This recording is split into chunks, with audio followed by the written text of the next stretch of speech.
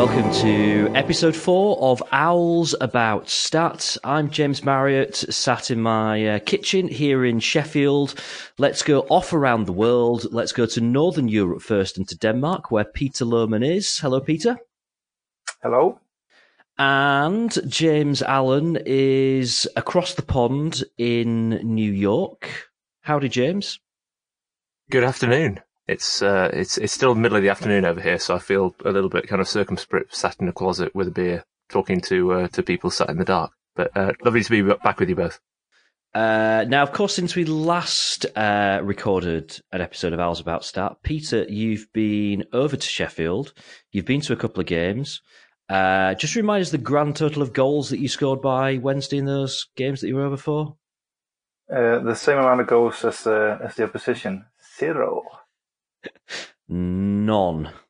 Wow. Yeah. But did you enjoy it? That's the important thing. I did, and this is going to sound weird to a lot of people, but as some of you might have seen on Twitter, the Reading game was the first time I took my oldest son to a game at Hillsborough.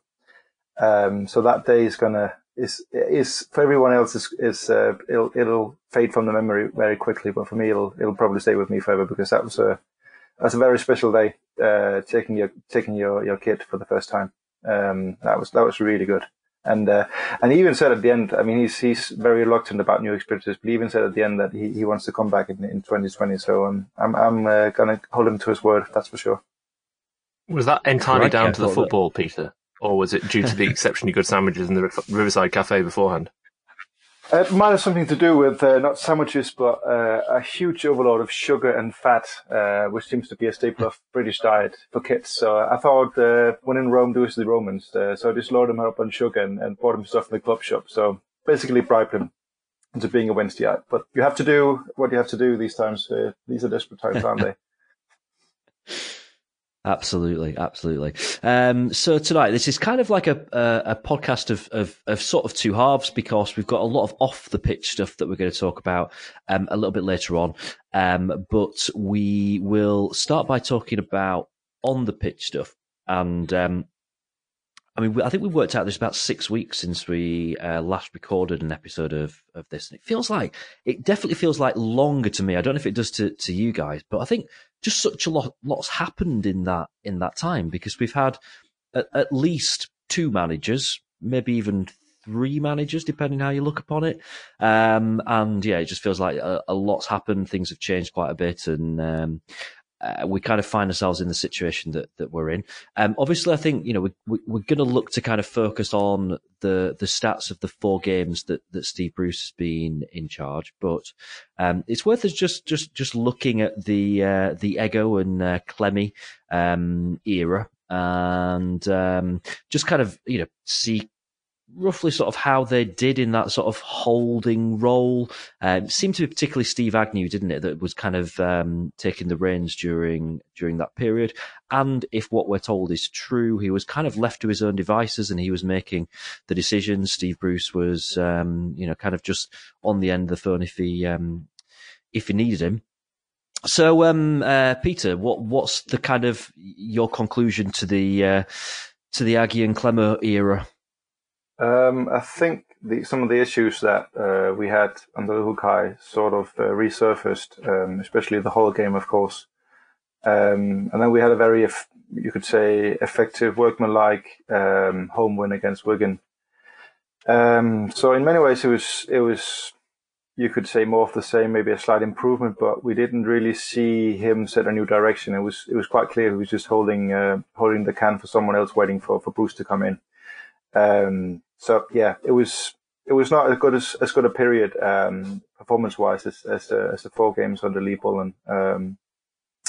So I mean, we probably got what we would have thought we would get from those 2 games in the end. So, and it's definitely a case of as we sing in the stands, we're not going up, we're not going down.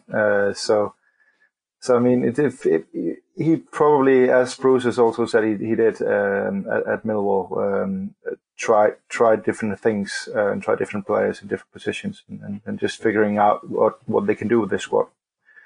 So he's not going to be he's not going to be a permanent manager at any club anytime soon. I would think. Okay, so that neatly brings us up to the bit that really matters, which is the Steve Bruce era. So I think it's fair to say, guys, that when we recorded a few weeks back, when the news about Steve Bruce had just been confirmed, we were a tad on the negative side about it. We weren't, completely receptive to the idea, and I think that we'd probably got our eyes elsewhere in terms of bigger issues within the club. I don't know. I mean, I kind of feel like as time went by that I've got more receptive to Steve Bruce. James, you're kind of the same as me. What are your kind of feelings on things 4 games in now? It's fascinating, isn't it? Because absent of the man, it was quite easy to be reasonably sceptical, particularly from a kind of fiscal position as we entered the window.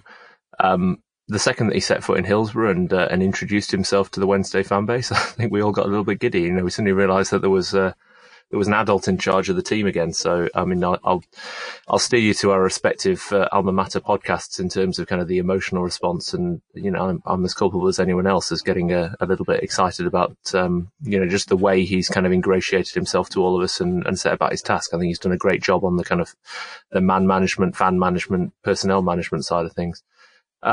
The football on the field, I mean, we've had 4 games to watch him now, starting with the Ipswich game and then through a series of not too thrilling draws, the last minute in Rotherham aside. It just illustrates the scale of the task ahead of him. In reality, I don't think we've really seen anything of Steve Bruce yet. What we've really seen is how he's setting about the challenge of trying to manhandle this misfiring squad into something that can be productive. And it's quite clear that Jos Luhukay failed at that task. Aggie and Clemo stabilised things somewhat, but certainly didn't turn it into anything like the sum of its parts. And I don't think we've seen that from Bruce yet either. I mean, that he needs the summer before we even start to judge the football on the field. But it is interesting just to look at a few of the kind of the nuances of how he's started to change the setup of the side and the way that we've set about the games that he has been in charge. And I think Peter's got the numbers on kind of the implications of that. Yeah, if you look at like the whole period of Luhukay, and then the period after Luhukay was sacked, we had 22 games before Luhukay, and we had 10 games after he was sacked. And if you look at, we've been banging on about these expected goals before on this podcast, and just to do a quick recap, it's looking at the position the shots you're taking are taken from, and looking at the historical average of shots from that position going in, and then you add up those proportions for an entire game.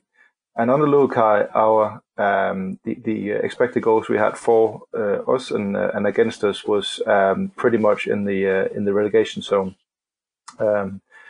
We were our XG for was 21st, and our XG against was 21st. And when we look at the period after Luhukay was sacked, we actually 9th in the XG created, and in the XG against we probably bounced for probably actually one of the better teams in the division. I would say around 3rd or something like that. So it's a market improvement, not just when you look at the results, because we now have after Luhukay left, we have a points average of 1.7, which if you look at an average points per game of the last 20 seasons of the championship, that would normally end you up in 4th position, whereas on the Luhukay, our points per game was 1.09. And that would normally end you up in a position of 20th. So that tells you a lot about what the sacking of Luhukay has meant. It's similar, not quite the same effect, but similar to when Mexon left and Dave Jones joined us under Mandaric. So it's a market improvement. And the interesting thing is we're actually scoring less now than we were before, but we're conceding far less as well. So we're scoring more than we're conceding now. And there's always the issue with just looking at 10 games, which is the number of games that have been since Luhukay left, that we've been playing some quite poor teams, which was something we highlighted on the last podcast. So that definitely figures into the numbers as well. But even taking that into account, that we definitely improved, and we moved from being 5 points off the relegation zone to being 12 points off the relegation zone. But interestingly, which is we're still 12 points off 6, and we're running out of games. So all this talk about being able to make a late run for the playoffs, which is something Steve Bruce is also bought into, is quite inexplicably. If we just look at the raw numbers for that, if we wanted to make a playoff push, at the moment the team in 6 is on course to finish on 73 points. That means we need to win 32 points in the last 14 games of the season. That's 2.3 points per game. Or if you spread that over an entire season, 105 points in a full season. And suffice to say, no team in the bottom half of the championship in the last 20 seasons, after 32 games, has ever done that. And I think it's only one or two teams even in the top in the top 2 who've done that. So just forget about the playoffs. But we've steadied the ship. To cut a very long story, sorry about that. Short, we've studied the ship, definitely. You've got me a huge smile on my face there, Peter, with just the raw analytical bluntness with which you're saying the playoffs are not happening. Not that really any Sheffield Wednesday fan, certainly in their right mind, would be under any illusion to the contrary. But that's pretty direct. I saw the experimental 361 rankings for kind of probability of a final league position finishes were updated this morning after yesterday's games, yesterday being the weekend of February 16th. And I think they have Wednesday with about a 20% probability of making the top half. That's not the top 6, that's the top half, a 0% probability of making the top 6. And an 80% probability of bottom half but safe. So that's what the prediction indexes and betting markets would tell you. The one thing I really enjoyed about what you just said though was the stat in terms of our expected goals against. So 0.98 in the last 10 games. And I think, pretty much all Wednesdayites, if you ask them one observation of the time under both the caretaker management team and Bruce is, bar a couple of individual errors against Rotherham, we have looked a much, much more cohesive and reliable defensive unit. I forget, is it 8 clean sheets, I think now, since Westwood and Hutchinson and others were restored to the side. So the work on the defensive side of the team clearly had an impact. And what I particularly enjoyed about the comparison to the experimental 361 rankings was their standout team on defensiveness this season is a team called Sheffield United, who have a 0.99 against average per game. So it's one thing we're beating them at this season, at least over the last 10 games, as long as you discount everything that happened up until Jos Luhukay walking out the door.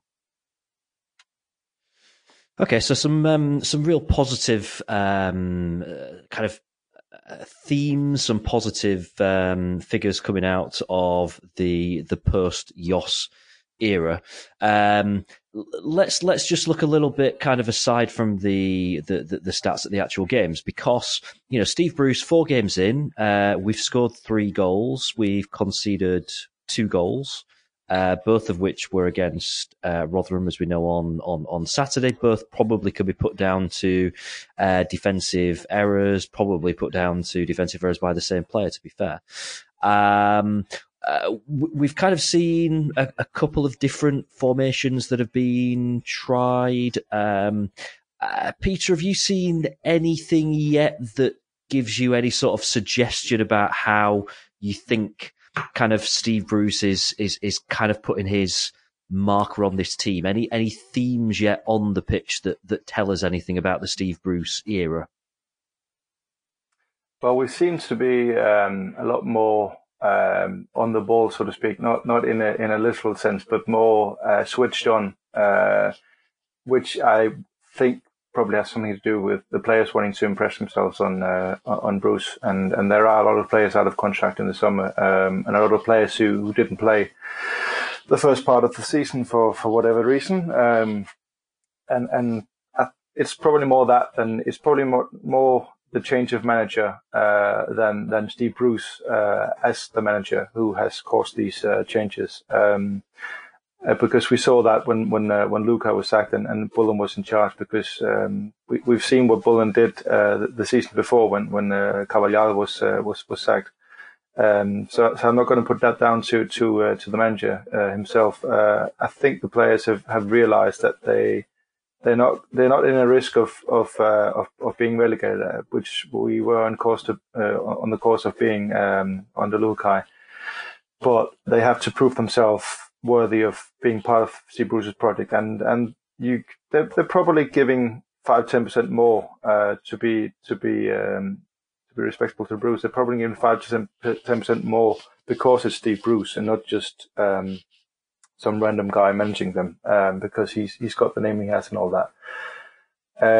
Tactics wise, well, Steve Bruce has never been known as a big tactician. He's been very scornful of people discussing tactics and analytics and what have you in the past, which can have been a way of just putting a veil over his tactical plans. Because if you look at the formations he's been using as a manager in his career before he came to us, he's used a wide variety of formations, 3 at the back and 3-5-2 and 4-1-2-3, and I mean all sorts of different formations. So he's not averse to trying things out, and he was even very open about that at Millwall, trying out as every Wednesday manager seems to have to do, trying out Perry Brennan on the left flank, trying to get the round pegs into the square holes, as it were, with the lopsided squad we have.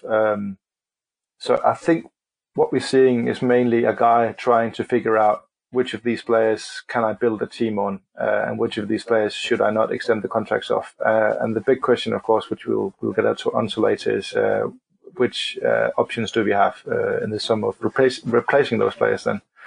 That's a big one, of course. And I think Bruce realizes he's not going to be able to sign 12 players for fees in the summer. So he's probably looking at, can I mold these players into something differently? And as you mentioned there, Sheffield United is a great example of a team that has, if you look at the parts of the team, the sum that they make up is a lot bigger.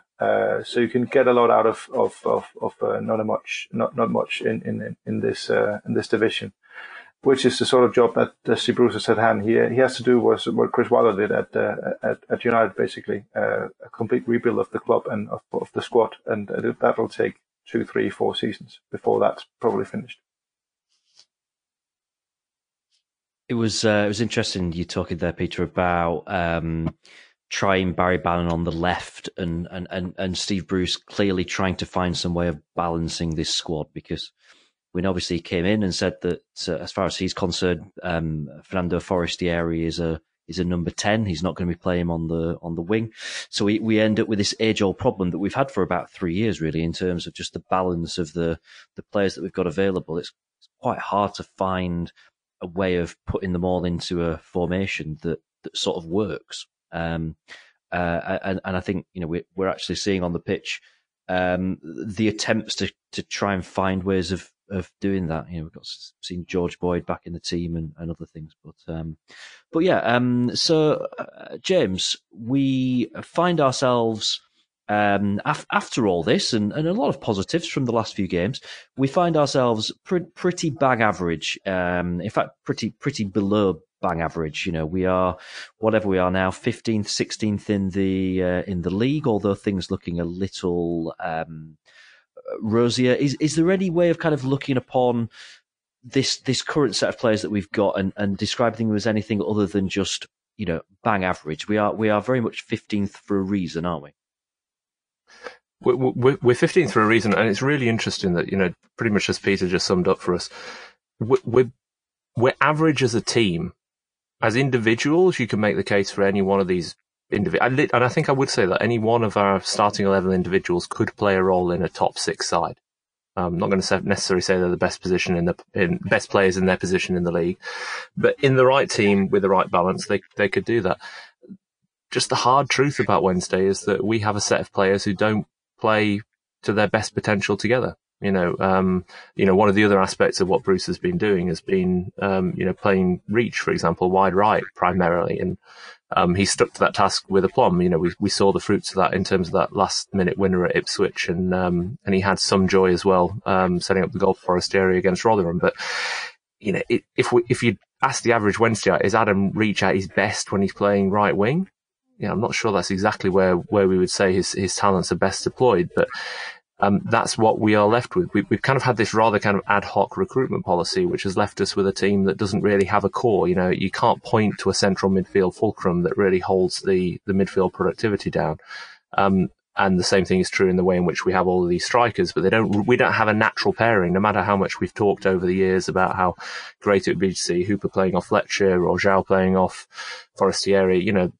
We just haven't found those natural combinations that set us up for success. And then if you look across all the metrics, including over the period where Bruce has been in charge, we just come out right in the middle of the pack in the Championship. I was looking down it earlier on.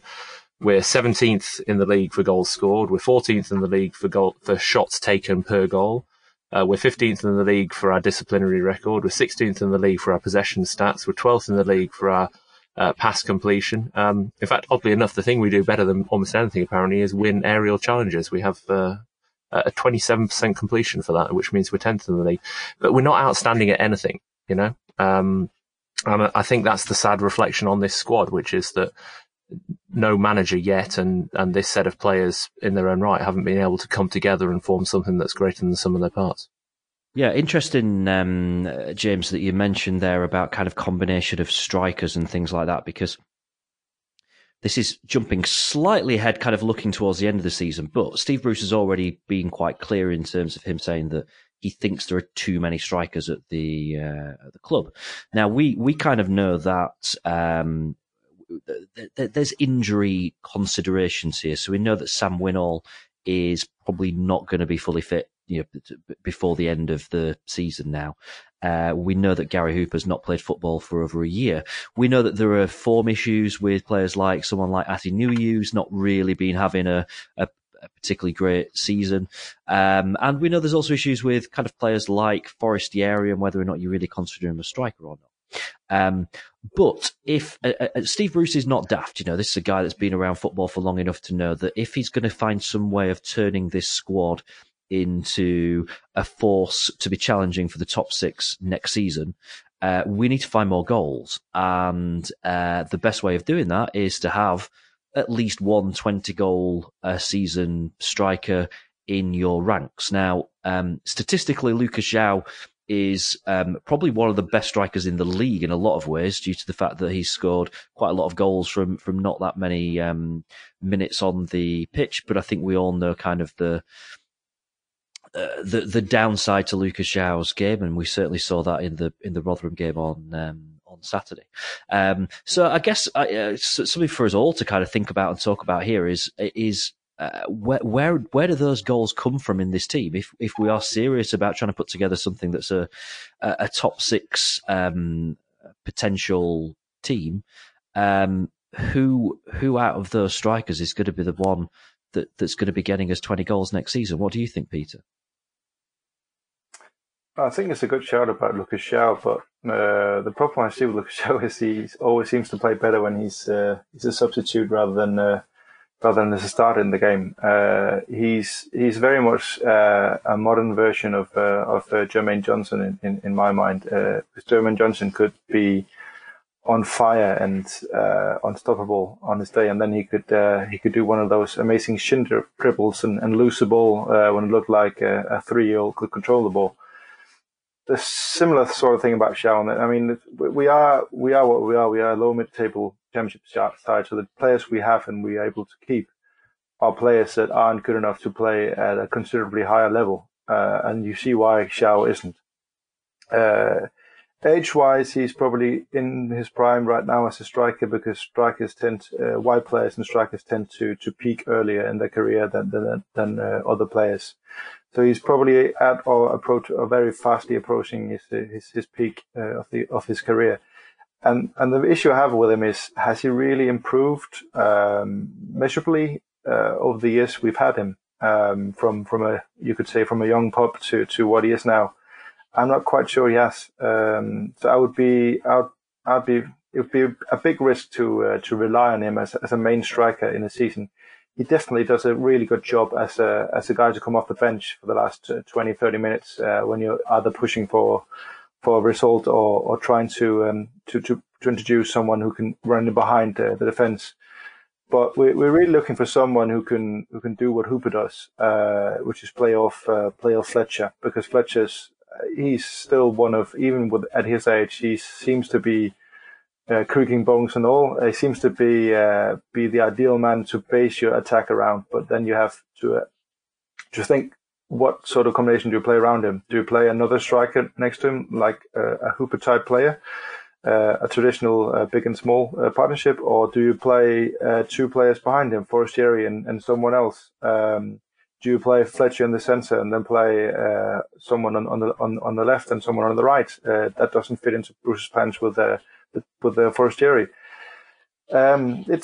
It also depends on how much of an emphasis Bruce puts on defensive solidity. If he wants a flat back four and someone screening the defense in the guise of Sam Hutchinson, that's 5 players for the defensive side of the team. That means you don't have the option of playing 3 players up front or at least attacking the goal.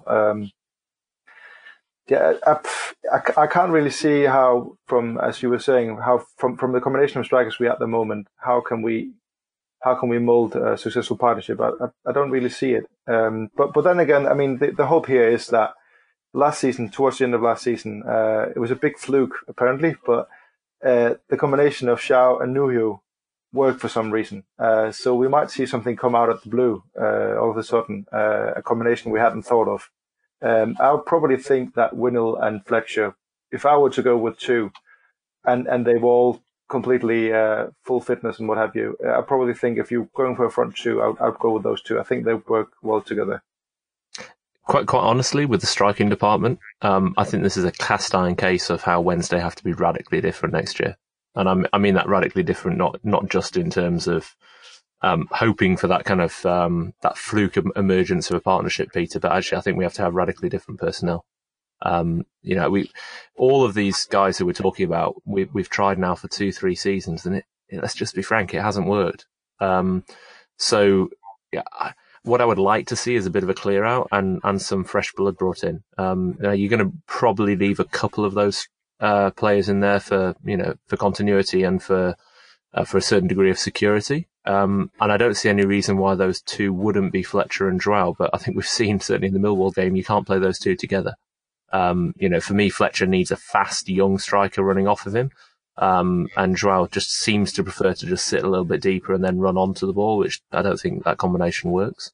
And whilst I hear what you're saying about Winnall, Peter, I just haven't seen the evidence that Bruce is kind of, going down that route. I think they were happy to let him leave in the window, although, respectfully, they gave him the chance to fight for his place. But I think we're going to need a sea change. And what's really interesting is you compare and contrast, James, you mentioned in the setup, Lucas Joao and his kind of stats being pretty good for the season that he's had, because he's come from the bench most of the time. He's scored 9 goals so far. I think that's on latest form, that's 143 minutes per goal. So not a huge amount of minutes, but he's scored a fair few. But you look at the 2 guys up at the sharp end of the division, Pukki at Norwich and Billy Sharp over the other side of the city. They've scored 23 and 22 apiece. That's 116, 104 minutes per goal. So, although Joao's doing well, he's not doing as well as players who are playing regularly. That same percentage isn't quite checked. Kind of correlating across. And a lot of that comes to the fact that those are just players that fit in perfectly to the style of play those 2 teams represent. So Norwich playing a high press, they release the ball early, Pukki gets on the end of it, goal like he scored against Bolton yesterday. Just easy slot-ins. United play with those overlapping centre-backs, a very, very high press into the 6-yard box, and Sharp gets on the end of things and scrambles them into the net. Wednesday have to decide how they're going to play and then pick their strikers to fulfil that, I think. That's a very good point. Which I definitely agree with. If you also look at Pukki, he was signed as a free transfer from actually played here in Denmark for Brøndby. And Billy Sharp obviously came up with United from League One, so he's not been sought. It's two strikers that haven't been sought after. It's not someone you bought for £10 million or £8 million or however much Jordan Rhodes cost us. So the point here is also that you can actually unearth players if you do your homework and you do your analysis of players in the transfer market and plan ahead. You can actually sign players that will markedly improve your team without breaking the bank. And that's what we have to do. That's the constraints we are operating under. So we need to be doing what a lot of other teams are beginning to do, and picking up players that are being undervalued compared to their real value, and signing them. And as you say, don't sign players and then start thinking about how you're going to play, but come up with a philosophy, a style of play, and then try to get the players that fit into that system. On the flip side, you could say that what Marcelo Bielsa has done at Leeds is taking a group of players, because he's not changed that group markedly. He's taking a group of players and he's changed them into a different animal altogether. So there is a chance that you can change the group you have into something differently. But and this is no disrespect to Steve Bruce, but Steve Bruce is not Marcelo Bielsa. So I would be skeptical whether Bruce has the ability to change the squad of players he has into something that works in the way he wants it to work. I think he's more of an old school manager who will try to get the best out of the players he has and use his emphasize his work in the motivational department and not really look at the tactics. So this brings me to the point we've been making over and over on this podcast. We need a sporting director. We need someone to implement a philosophy at the club. Playing philosophy, a philosophy off the pitch, a philosophy for our academy, a style of play, so on. It's just screaming out for it, because Bruce has a lot of good strengths in his armor, but I don't see long-term planning and club infrastructure being one of them. So we really need that, and that will be something we'll talk about in a short while on the off the pitch stuff, which is really linked to the on the pitch stuff, more and more so. I was going to kind of seg between the two by mentioning almost like the forgotten man of the football club in a lot of ways. But you mentioned in there about Jordan Rhodes. Of course, is still a Sheffield Wednesday player. He's on loan at Norwich until the end of the season. We know Steve Bruce has actually tried to sign him a couple of times for clubs that he's managed before. We can read from that, and I think that Steve Bruce has been quite vocal about the fact that he's a big fan of Jordan Rhodes. Yeah, I mean, it'd be interesting to see whether or not Steve Bruce is thinking he'd like Jordan Rhodes to play a role next season. Probably the more interesting thing is whether or not that's going to be even remotely financially possible. So this is going to bring us on to the off the field situation at Sheffield Wednesday, and we've got so much to kind of talk about and go through here. So let's try and keep some sort of order to it. First of all, this is obviously the first time that we've recorded this podcast since the January transfer window. I, for one, was a little surprised to see there were no outgoings at all in January, and we talked, and in fact we've talked for well over a year now about the need to move players on. We've got to bring money into the club. There is no other way that we're going to be able to balance those books. And another transfer window passes without that happening, and no departures at all. We've subsequently had a departure from the club, but again, more a behind the scenes one, and we'll talk about that in a moment. James, what was your kind of verdict on the January transfer window, kind of as a whole? I think, James, the short version is the reason why we've waited 2 weeks to record this, right? Which is to let kind of my bemusement, your bemusement, Peter's bemusement, and to an extent frustration dissipate. Now, usual caveat applies. We're not in possession of the data. We don't know what's going on behind the scenes. We specifically don't know what's happening in terms of dialogue with the EFL. So it's perfectly plausible to say that this is a safe move by Wednesday, that we can sort out our business in the summer, and that will be accepted as part of our provisional accounts that are submitted in March. But as things stand, Wednesday are heading to make an enormous loss in this operating season. That loss will take us heavily over the FFP regulations, as has been described to us by our chairman.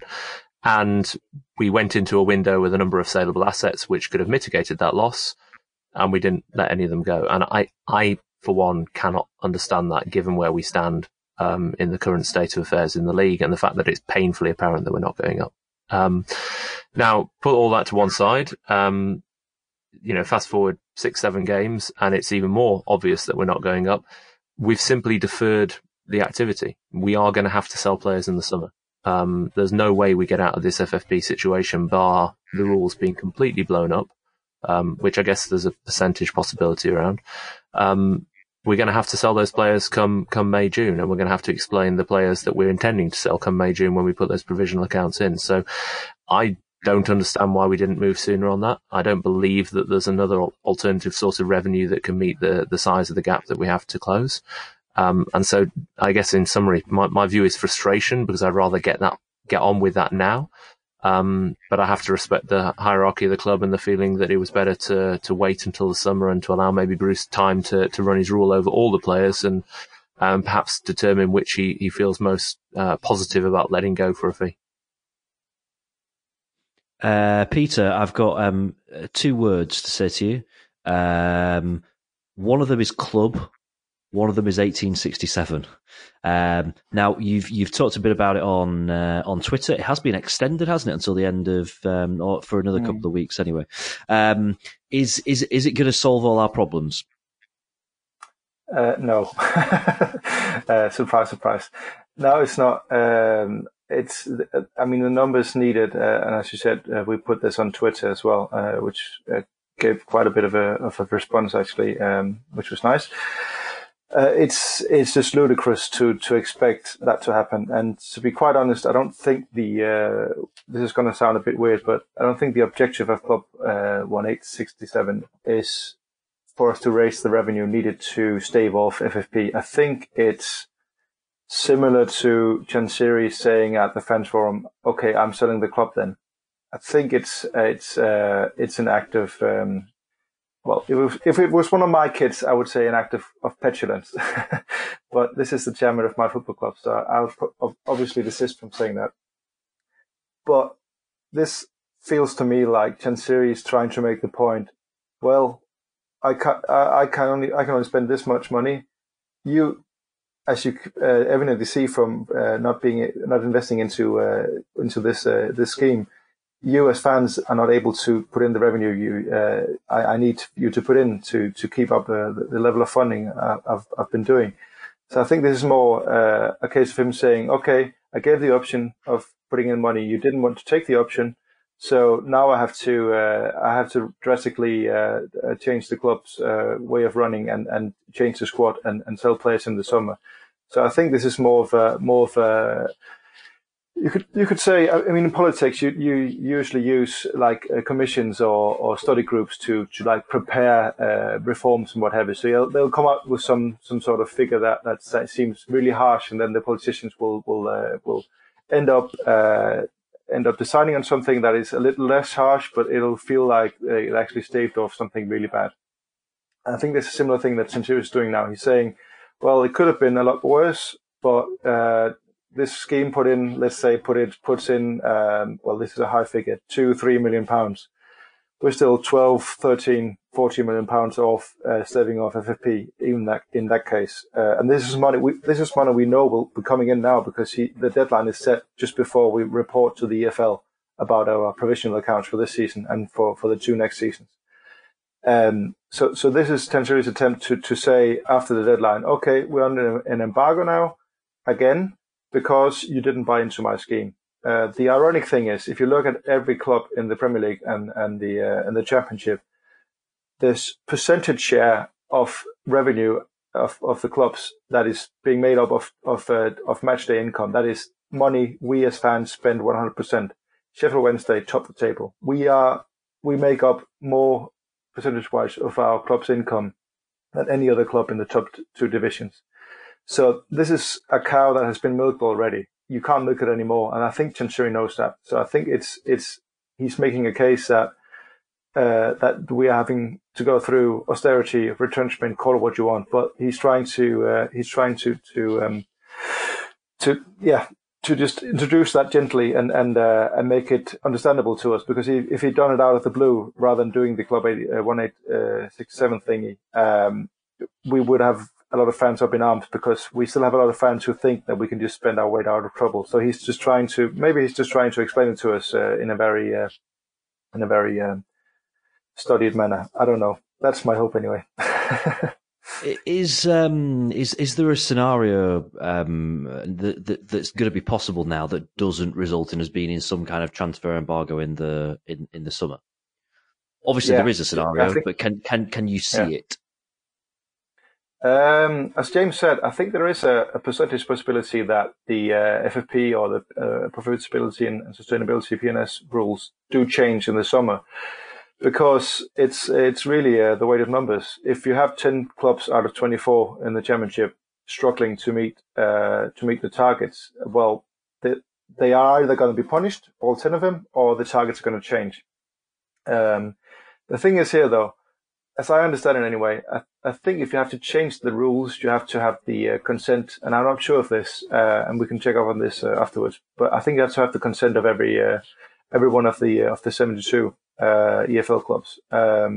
So that means League One clubs voting for Championship clubs being able to spend even more than they spent now. And I really can't see that happening. If it's only the Championship clubs, there is a slight possibility, but we're talking like 20% possibility that the other clubs agree to change the rules. We already tried this avenue.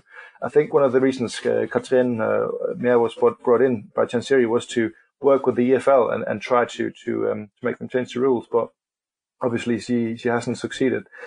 But we could be seeing that, and that's really the only I wouldn't say realistic, but possible get out of jail card that we have in our hand at the moment.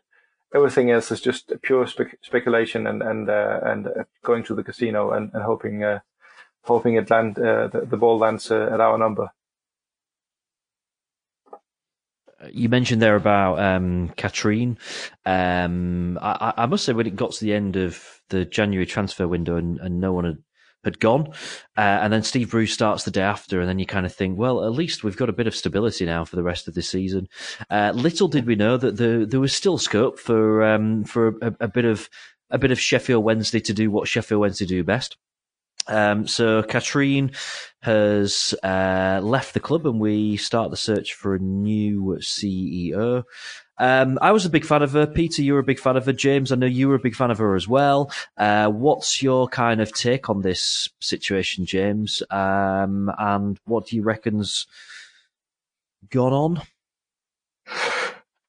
The latter part will be pure speculation, so I'll come to that second. I mean, look, my take is disappointment, because I could see that she was making some progress, right? And I think she conducted herself very well. And I think she's proven that she wasn't the monster, the devil incarnate that Charlton fans made out her to be. I think she's done a consummate job at Sheffield Wednesday in the role that she's been able to do. And that actually is the crux of the matter, which is what she's actually been doing. Because as we discussed on the last podcast, she has not been a CEO. She's been a chief commercial officer in all truth. She's been able to influence the commercial operations of the club. Probably most notable, and the thing that fans I think will probably have seen and experienced most directly, is the pop-up shop at Meadow Hall. To be fair, she also oversaw a much better kit launch this year than last. And she's had some role in also in the academy and in sort of overseeing some of the recontracting some of the players. But by her own words at the last fans forum, she's not heavily involved in transfer. She wasn't heavily involved in making decisions around the whole FFP situation, although I would hope that her experience was levied to get us out of the embargo last summer. So really disappointed to see her go. As to why, I can only speculate that either she had some frustration with the course that we're taking, which is a high risk course, and that she had differential advice and didn't feel that she was empowered to enact it. Or there is a feeling that there is other personnel to come into the club, and that commercial role is going to be restructured in the future. Now, whilst I didn't want to see her leave, that opens an opportunity for the club if they want to take it, which is to actually get a proper management structure in place, a true CEO overseeing the football club as a whole, with a commercial leader reporting into them with oversight of the commercial operation and building up, non-match day revenues, which are critical for us, and a sporting director, or in placeholder form, Steve Bruce and his footballing empire kind of overseeing all of the footballing transferring elements as well. So I have to hope there's going to be a maturity of the governance and the hierarchy of the club going forward. But I am sorry to see her go. I think she seemed to be just beginning to build a relationship with the Wednesday fans as well, which is a shame to see missed. Yeah, absolutely. And it's going to be interesting to see what happens in the next few weeks, isn't it? Because I think Steve Bruce, it's not crazy to kind of suggest that what Steve Bruce is doing is a kind of a pseudo director of football job. You get the impression that he's not the kind of guy that's working on the training pitch with the players day in, day out, that, he's got his kind of coaching staff that are taking care of that, and that Bruce is a little bit more kind of behind the scenes stuff. So, maybe we've got the first signs of a different kind of structure around the club, and we'll kind of see what happens. What's your thoughts on this, Peter? You've been a big advocate for the idea of sporting director, a kind of an overall change in structure. Are you seeing it as disappointment or opportunity? I agree with a lot of what Jim Stalin was saying. It's definitely a disappointment because I thought Katrien was a big step up from what we've been having in a professional sense. And I think it's a really good point you make there, though, about Steve Bruce perhaps being more the sporting director type of person, or the old school British manager who had a coaching staff to rely on. And we've not really had that for a long time. Stuart Gray was very much a tracksuit manager, and Cavallal, he wrote the book, or a book anyway, on football tactics, and certainly Lukai was also very much a hands-on on the training ground manager. So I think it's actually a really good point that we might be seeing Chansiri saying, okay, I need someone who knows football, so I don't have to be advised by these vultures who seem to be taking my money and laughing all the way to the bank. I need someone who I can trust, someone who has trust in football, someone who has the contacts. If I'm desperately trying to put a positive spin on, but I think it's actually probably the most positive way you can look at it is that Steve Bruce is our new sporting director and the face of Sheffield Wednesday now. Which we didn't have with Katrien because for some reason she wasn't allowed to. She didn't want to. Chansiri didn't want her to be the face of Wednesday, even though I think she had a lot of things going for her communications wise as well, especially compared to Chansiri himself. But if that's what's happening, if we're transitioning into that, then that's hopefully a case of taking one step backwards to take two steps forwards.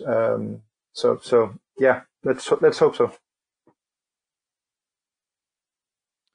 Okay, guys, it is time for I reckon the bit of the podcast that everyone looks forward to the most. It is Stat of the Month. The way this works is that let's be fair. The way this works is that you two spend quite a bit of time researching a stat. I just grab something at the last minute, and generally look like a bit of an idiot for the fact that my stat's rubbish compared to the stats that you come up with. And then we see who's his best at the end. So, who wants to go first? James, do you want to give us yours? Well, why not? The way this actually works, James, is that I set you up with an average stat, and then you come in with something that's much more exciting due to your last-minute Google search at the end. So my stat today is inspired by yesterday's game at Rotherham, in which Wednesday led for all of, about 90 seconds after Forestieri scored, and then Michael Hector lost leave of his sense of positioning, direction, senses, whatever else it was. Anyway, it got me thinking back to the Hillsborough leg of the Rotherham game, where we led for all of about a minute going into half time until they scored two straight thereafter. So I started kind of thinking, how many minutes of Wednesday actually led this season so far, and it is an absolutely miserable about 680 minutes out of something like nearly 3,000 minutes of football played so far. So, in other words, around 20% of our game time has actually been in a leading position, which explains why we're all so miserable this season. Basically, 1 in 5 minutes that you've watched Sheffield Wednesday, we've either been drawing or behind. We've been ahead. So 4 in 5 minutes we've been drawing or behind, which probably explains Wednesday night's mood and the fact that we're all desperately trying to think of something else other than the football in front of us right now. Do you know what? I just for a second then, James, I thought you were going to do the same stat as me, because mine is also related to the Rotherham game. And my stat needs explanation. It doesn't sound great when I just give you the headline of it, because my stat is 1 point. Now, clearly, that was kind of what we took from Rotherham yesterday. But incidentally, that 1 point yesterday at Rotherham is the first point this season that we've taken on the road after falling behind. So every other game this season away from home, when we've fallen behind, we've gone on to lose the game. So there you go. It is the first point that we've taken on the road from a losing position. James, is yours Rotherham away related as well? Sorry, Peter, is yours Rotherham away related as well? Not really, but just as you were talking, you two, I was just having a look, because we've spent an average of 20 minutes a game leading the games we're playing, and actually under Carvajal in 16-17, our most successful season in recent years, we actually only spent an average of 25 minutes per game leading. So just as a prevailing theme of this podcast is there are numbers, but they need context, and you have to be aware of the caveats. So you can stay yourself blind on that sort of stat, that how many minutes a team is leading. My numbers is a lot bigger than your numbers, as the saying goes. It's got 10 numbers actually. And it starts with a 2, and then there's a 5, and then there's 8 zeros. That's £2.5 billion. That is the money invested by owners of championship clubs in the period 2008 to 2017. £2.5 billion. And half of that has been something they've spent simply to cover the losses of the club. That is, clubs in the championship have had owners paying £1.2 billion in the last 10 years, just to cover the losses the clubs are making. And if you look at the money Chansiri's invested, it's peanuts compared to some of the other chairmen. And some of these clubs have gone on to win promotion, and some of them haven't. But he's about 80 million in, and owners of Brighton, owners of Aston Villa, and so on have invested more than 300 million while they've been in the championship. So this really tells you another prevailing theme of certainly this podcast, but also the FFP specials we did in the past year. And so that, yes, Chansiri is investing a lot of money, but it's, I wouldn't say small fry, but it's just about par for the course compared to the rest of the division. You have to spend an absolutely obscene amount of money in the championship these days just to keep an even keel. And I don't know why anyone with common sense or the acumen to make money in business would actually do this. It's just complete suicide financially to be involved with a football club in the championship, as these numbers clearly bear out. So my number is 2,500,000,000,000, £2.5 billion. It's just an insane amount of money, that, isn't it? It really is. Crazy, crazy stuff. Right, Peter, we're sticking with you because it is Ask Peter time.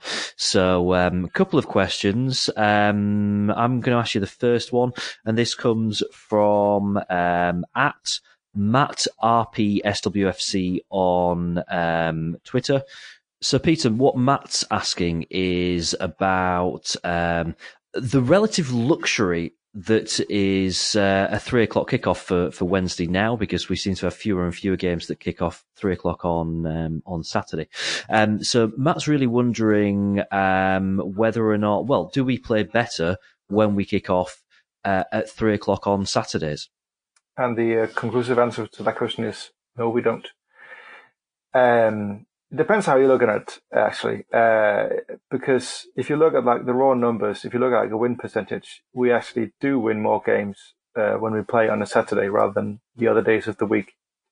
But if you look at the points won, we actually do better on Sundays and actually also on Fridays. So I mean, it's a case of probably looking at the wrong correlation here, because the reason games get moved these days isn't, or most of the time isn't, about South Yorkshire Police being what they are. It's about about TV wanting to maximise the viewing numbers. So they'll pick games where the teams playing are generally better than the average teams in the division. So the teams we'll be playing in the games that are moved from Saturday 3 p.m. will tend to be harder games than the ones we don't play on Saturday 3 p.m. So if you look at the stats, well, the home games we play on a Sunday, we actually tend to take a lot of points from, and if you look at the worst day of the week, it is ironically the Wednesday, where we take it's only 60% of the points we get on Sundays. But all this is probably what you would, in a statistical sense, would call noise rather than a signal. It's probably correlated to something else than the day of the week we're playing. So I think this is a bit of this is a good opportunity to introduce again the all the caveats we keep stressing. That if you look at the numbers, but you stare yourself blind on a number, you can lose track of what you're trying to discover. So I'd be very careful thinking there's a significant effect of the day of the week we're playing, or the time of the day we're playing. You see, you say that very rationally, Peter. But then this is a football club that famously moved its midweek games away from a Wednesday to a Tuesday night. Now, they say it's because it gives more recovery time before the following weekend, but maybe they're party to some analysis that had the same superstitious view of Wednesday night performances, right? So we will never know. I'm going to move you on, though, to the second question, which is from Nick Ashby, who's on Twitter at Cashby1. So Nick Ashby, Cashby. I guess he's also a follower of Financial Fair Play. He's got a very straightforward question. He said, since the stats can tell us so much, can they also objectively pick our best 11? So, Peter, based on the information available to you, can you list our top 11 players this season? You could do that. You could construct the basic way of doing it is looking at how many points have we won during the games that these players have been on the pitch, and if you look at that, then you definitely have some clear winners. George Boyd, Kieran Westwood, to a degree, Sam Hutchinson as well jump out. The interesting thing about those three players is they didn't play at all during the first half of the season under Luakai. So the question here really is, do these players have a good points per game record because they're good players, or do they have that because they happened to come into the club when the manager was changed into someone who wasn't incompetent in the job he was doing? So again, and I'm sorry to go on about this, but this probably tells you something about the caveats of using those sort of stats to tell you about a player's contribution to the team. And I know a lot have been made about before Luca was sacked about Morgan Fox and his record when playing. That all being said, as I said, Boyd and Westwood and to a degree Hutchinson come out really well in these sort of stats. But also, interestingly, Malcolm Matias and Liam Palmer also jump out as someone who's towards the top, and Fernando Forestieri as well. But Matias and Palmer, you wouldn't expect at that end. I mean, if you're going by Wednesday folklore, then especially Liam Palmer, he would probably be down near the bottom for those for the majority of fans. So both tells you something about him contributing more than we're probably giving him credit for, but it also tells you that this sort of way of looking at picking your best 11 probably isn't the right way. And this goes back to the discussion we had earlier on in the podcast about having a lopsided squad and not having a squad of round pieces trying to fit them into square pegs, because we don't have a balanced squad. We don't have a squad that fits together. We don't have a squad that gets to be more than the sum of its parts when we put a team out, choosing from it. Cool, thank you, Peter. And if you'd like to, if you've got kind of a stat-based question or something that's kind of on your mind, you'd like to throw it our way, then drop us a line via Twitter at owlsaboutstat, or you could drop us a line via our shiny new website, owlsaboutstat.com. Right, James, it's back to you now for your regular kind of little ditty at this point. On this day. Yeah, and I cheated, in all honesty, because I spent a bit of time trying to find out what had happened on the 17th of February, and it just seemed to be a litany of losses in the mid-2000s at Luton and Chesterfield and various other depressing places. So I took us back to 1991, 1992, which is always, in the avoidance of any other circumstances, always a good place to go back to, right? A heralded season, a season when Wednesday were back in the big time, back in Division 1. And I say I cheated because it was the 15th of February that we went away to Arsenal. So the 15th of February, 1992, away game at Arsenal, Wednesday in Division 1. Arsenal hadn't won a home game since before Christmas, so a good time to play them. Obviously, Wednesday were challenging at the top end of the division. I think we were fourth going into the game. And all looked very good at half time. We were at 1-1, after Nigel Worthington scored his 7th goal in 7 years, for Wednesday to cancel out Alan Smith's opener. Somehow that game ended up with Arsenal running out 7-1 victors. So we talk about Wednesday's trials and tribulations this season. We conceded 6 goals in the second half. Anders Limpar got a couple. Kevin Campbell scored 2. Ian Wright, who always seemed to score against us, and Paul Merson, who, when I watched the highlights back earlier on, scored an absolutely mercurial chip over Chris Woods, who looked like he hadn't got a clue what was going on, which should have been premonition of what would happen 12 months later at Wembley. But it just kind of struck me that in the midst of an amazing season like we had that year, we managed to ship 6 goals in the second half against an Arsenal team that at the time wasn't necessarily firing on all cylinders, although they had some very storied players. So probably a life lesson to all of us that the good times and the bad times flow, but Wednesday are Wednesday and always will be Wednesday.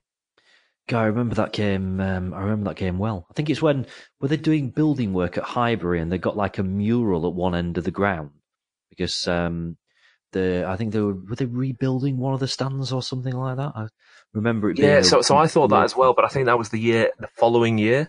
Because watching the highlights back, and the funny thing about the highlights, Arsenal scored so many goals that the video that's been ripped off the Wednesday end of season VHS has a musical soundtrack for all the Arsenal goals going in. It kind of gets up this high tempo kind of dance track, but the stand is still there, James. So I think it was the following season, because I think that year was the year that Steve Bold ripped the back of Hursty's Achilles tendon in the equivalent fixture.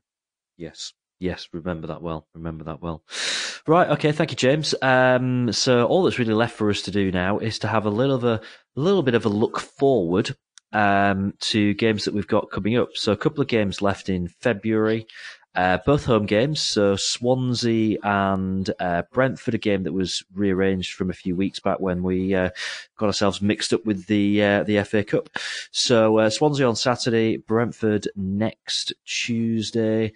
And I mean, that kind of brings a close to what I guess you would describe as being the slightly, I'm doing the floppy bunny ears when I say this, the slightly easier run of games. When we get into March, it doesn't make great reading. So in March, we've got the trusty Monday night game against our neighbours Sheffield United. We're away at Derby. We're also away at Bolton, away at Stoke at the end of the month. And just before that, we've got Blackburn Rovers at home. So only a couple of home games in March, some really tough away games as well. Peter, what are you expecting from those next 7 or 8 games? As you said, and we talked about this last time on the podcast. We were coming into a period of playing. I think 6 of the 7 fixtures at that time were against teams below us in the table, and they had 4 wins between them in the 24 games that they played up to that point. So the points haul we have from those games is really quite poor. So if you look at the next couple of games coming up, as you say, we've got Swansea, who are a bit of a weird team because they're a clear playing style, and they're probably building for next season. And I'm a big fan of their manager. But I could see them being a team that we could probably do better against than most other teams because they tend to play football rather than just fight football. Similar with Brentford actually, because Brentford have been seriously underperforming this season. If you look at their underlying numbers, if you look at their expected goals, they should be in 6th position, but they're 16th. So that tells you something about the season they're having. And the fear is they could click into gear like they did against us in the reverse fixture.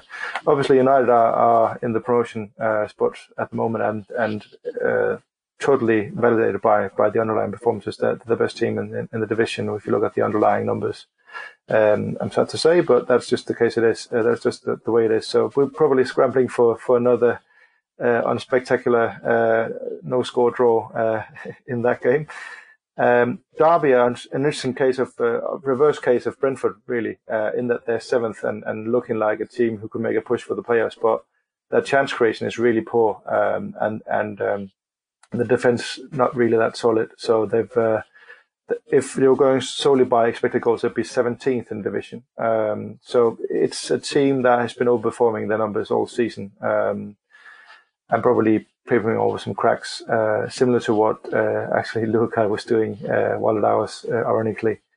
Bolton are, they're right in the numbers as a team that is just about gone. So if that's another game, just like the 3 we've just been playing, that we should be winning. Blackburn are also, like us, a lower mid-table side, both on the actual points and the expected points. And Stoke are a mid-table side as well. So we definitely have, I think Swansea, Brentford and United are 3 tough games. Derby we always seem to struggle with. And we'll probably be able to do more on that, bogey teams and what teams we have a good record against for next month.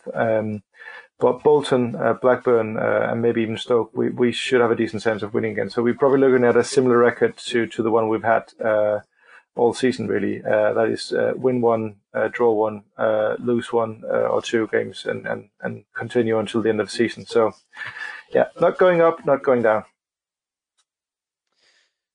Yeah, probably the truth. I kind of, in my mind, I sort of think that the interesting thing about this run of games is that it will at least give us a little bit more into an insight as to the kind of team that we're going to be under Steve Bruce, because we'll start to see little patterns emerging. We'll start to learn a bit more about what he's going to be looking for from the players. We've obviously got a couple of players that came in January who've not had a huge role to play so far. And interesting, Dominic Iora getting on the score sheet on Saturday, whether or not that kind of gives his chances of getting a run in the team a bit of a boost. So in my mind, I think it's just going to be interesting to just kind of sit back and just see what happens, really, and what we learn over a period of games, and hopefully pick up that, what we're on now. Is it 41 points that we're on now? So a couple of wins from the next kind of 6 or 7 games would go down very well, and you'd be looking at Bolton away, wouldn't you, as a winnable game. We do have an awful record there, though. Let's be fair. And was it last season we went there and they'd not won? I don't think they won a game all season or something, and they did us over. And anyway, we'll see how that month unfolds. I think that's pretty much going to do us then for episode 4 of Owls About Stat. James Allen, are you over for any games before the end of the season? And where can people find your musings?